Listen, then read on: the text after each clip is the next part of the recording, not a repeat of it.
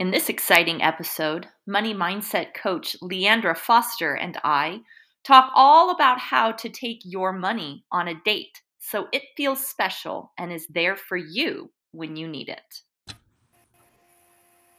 Good morning. Welcome to Flow Working Entrepreneurs. I am Megan Anderson, the founder and CEO of Flow, joined by Leandra Foster, a cash flow and money expert with Alon Life. How are you doing today, Leandra?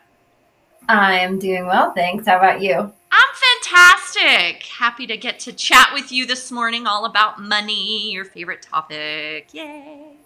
Yes, it is. So I know that we've chatted a bit about debt last week and talking about, credit cards and using them wisely. And it's funny because now that we had that talk, I'm really focusing myself on how am I using that card? When am I using it? So it's always good for me to get the bits of information every week too.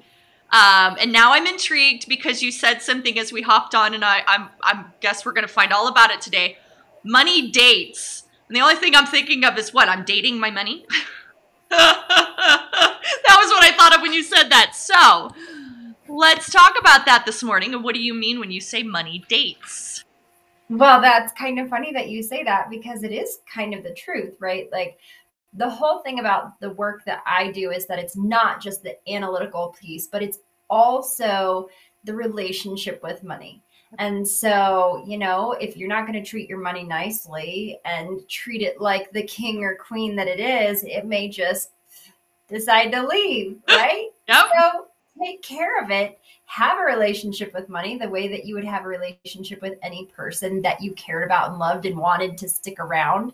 And yes, like every person that you love and care about and want to stick around, you also like it when they leave, at least for a bit, right? Like yes. It makes your relationship stronger. My husband was talking about going to a softball game tonight. He's not playing fall ball, but he thought he might go just to hang out with the guys. And I was like, that's a great idea. You should totally do that because it fills his bucket and it gives me some time by myself. So the same thing with your money. When it leaves, it's a good thing because it's coming back. Yeah.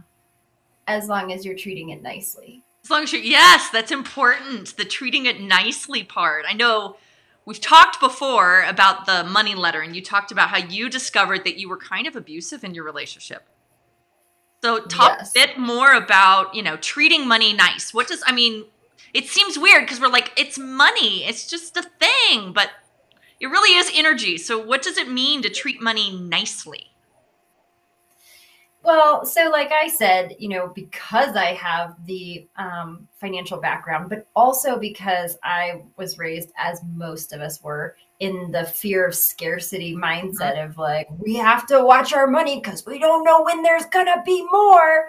So it was like, that's what I did with my money. Whereas other people, spend more of it. Right. But my issue was the clinging tightly. And so mine has been like, yes, I still track it. Yes, I still take care of it, but I'm not always like, we have to watch this because we don't know when there's going to be more. It's like, it's going to go and it's going to come. And there's times when it's going to go faster than it's coming in. And there's times that it's going to come in faster than it's going out. And just like, it's okay. And that is what the money date is for, is to look at that so that you always have a little bit set aside so that you can handle those times when there's more going out than coming in, but not looking at it with panic. So money date, and I learned about this from my financial coach, Penelope Jane Smith, that she suggests a money date. And so she actually says, have candles, have a nice drink, like make it a date, right? And so my husband and I did start this once we started her program, and it honestly brought us closer together because little did I know that he actually likes looking at the money and the finances. He just let me do it because I did it, but I never thought to invite him to join me. So, twice a month we would sit down and look at our numbers and pay bills together and see how things were doing. And so it's kind of like we were looking at that debt, like oh, look, we've actually paid down I have paid down some of my business debt. Yay. It doesn't seem like it Mhm. because it hasn't moved fast because I keep making new investments, but I really have paid some down. And oh, look at how our assets are growing. Yay, we're on the right track. Or, ooh, this is kind of a tight month. So having that money date just lets you know where you are. And a lot of times people who don't have a good relationship with money are like, I just don't even want to look. Like I'm not even coming. I'm not even going to come and look at you. And it's like, well, how are you going to have a good relationship? Like you wouldn't have a good relationship with a person if you were just like, look, I want you to come here. I want you to do what you're supposed to do, but I do not want to look at you. I don't want anything to do with you. I just come and do your thing and then leave, please. Like it's not going to be a good relationship with a Yeah. human. It's not going to be a good relationship with money. Interesting. Well, and I love how you were talking about making an actual date. And especially if you have a spouse or a partner or something like that, that it's opening the lines of communication. I was laughing when you started doing this. I'm like, oh man, I've been an ostrich with my money for years. I buried my head in the sand, stuck my butt in the air, and went, just do your thing. I don't care. Because it scared me. And then I started realizing, wait, when I actually started paying a little bit of attention to it regularly, it's not so scary. Even the times when I'm like, wow, there's $35 in the bank account. Boy. And then I go, and all the bills are paid, and I know when the money's coming in, and it's just today. It's just a momentary glimpse at where am I today versus what are my goals? What are my vision? What's my budget? So I love the idea of making it special. Yes. So my next question for you is what did you do? Okay, because I know you said that you were abusive and you were that clingy and tight and holding on. So what were some things that you did that really helped you change that story in your head so you could even just start to recognize the problems and the patterns and then okay, I'm going to take this action, or what was your first baby steps to change that? Because that's hard for all of us. Yeah. That's what I always laugh about with coaching. I'm like, you can read the slew of books that I've read and you can do it on your own. Or for the people who work with me, you can get all of my knowledge that I've gained because it honestly took me probably 2 or 3 years. And it's still a practice for me, but it's much better than it was. The first thing was recognizing that pattern of like, oh, I just thought this was normal. Mm-hmm. Now I realize how tightly I've been grasping. And when you can't let it go, you also can't let it in because your hands are closed, right?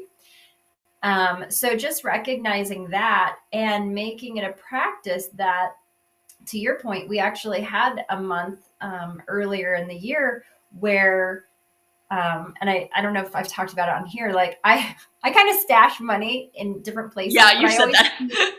I keep 1 month's worth of expenses in our checking account so that if something happens, we can still pay our bills. Yep. Well, something like our expenses were going down and I didn't have income from my business that month. Yeah. And we didn't get our rent check, which we rely on to pay our mortgage. And so when bills came due, yes, that pad was there, but we were out of money. And I had to look at it and say, hey, to our daycare provider, hey, can I pay you next week? Because I always paid her for the month in advance, which when you're responsible with money, you get a lot more grace. Totally. Like, oh, sure. Yeah. Oh, sure. No problem. That's no big deal because she knows that I pay on time in full all the time. So this one time that I needed to ask was no big deal. And because we had gone through our whole month of expenses just because everything hit. But in that moment, instead of going, see, I should have more money in here. Yeah. I was like, okay, this is my chance to practice and just know that it'll be okay and ask for that grace of an extra week. Call the property manager and be like, hey, our check never hit our account, because I do actually check about once a month and it it'd been a couple of weeks. So to just stay calm and say, I know the money is going to be there. And if for some reason it still isn't there on time, then I can tap the actual emergency fund because it's an actual emergency, and everything will be okay. Just breathe. And so that was a really good opportunity for me to practice not doing this in a moment where I would naturally want to do this and just say, it's okay, it'll happen. And after that, money has not been a problem for months. Like, it's just been very easy since then. Yeah, and it is interesting. Well, I'm just in the beginning of my changing my own personal money story, but it's interesting how even little things, the awareness that you talked about, and going, oh, I'm aware that I do that. Okay, so I'm going to focus on changing one habit.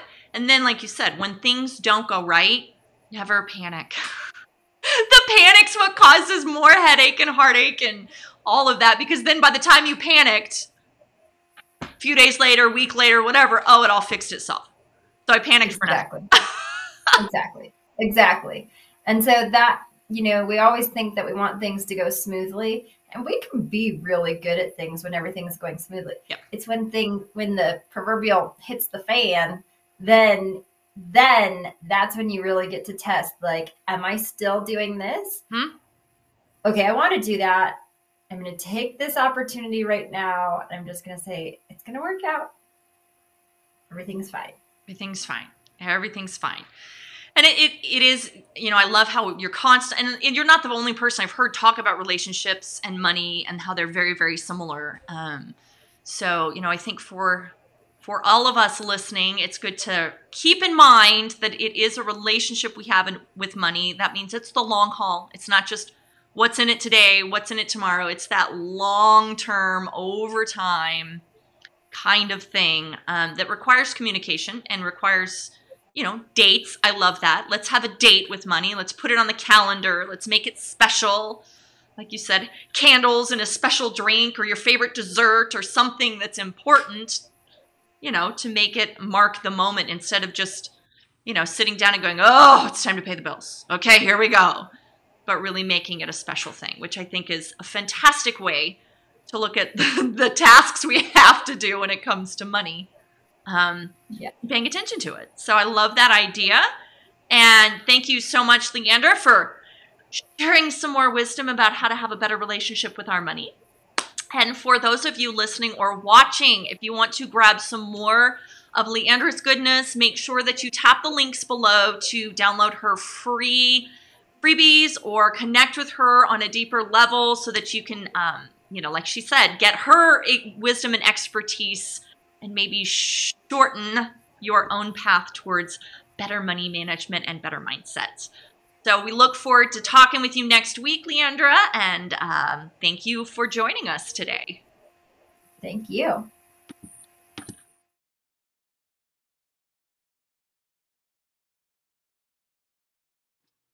Want more? Make sure to tap the link in the description to get some freebies and more tips from our Flow experts.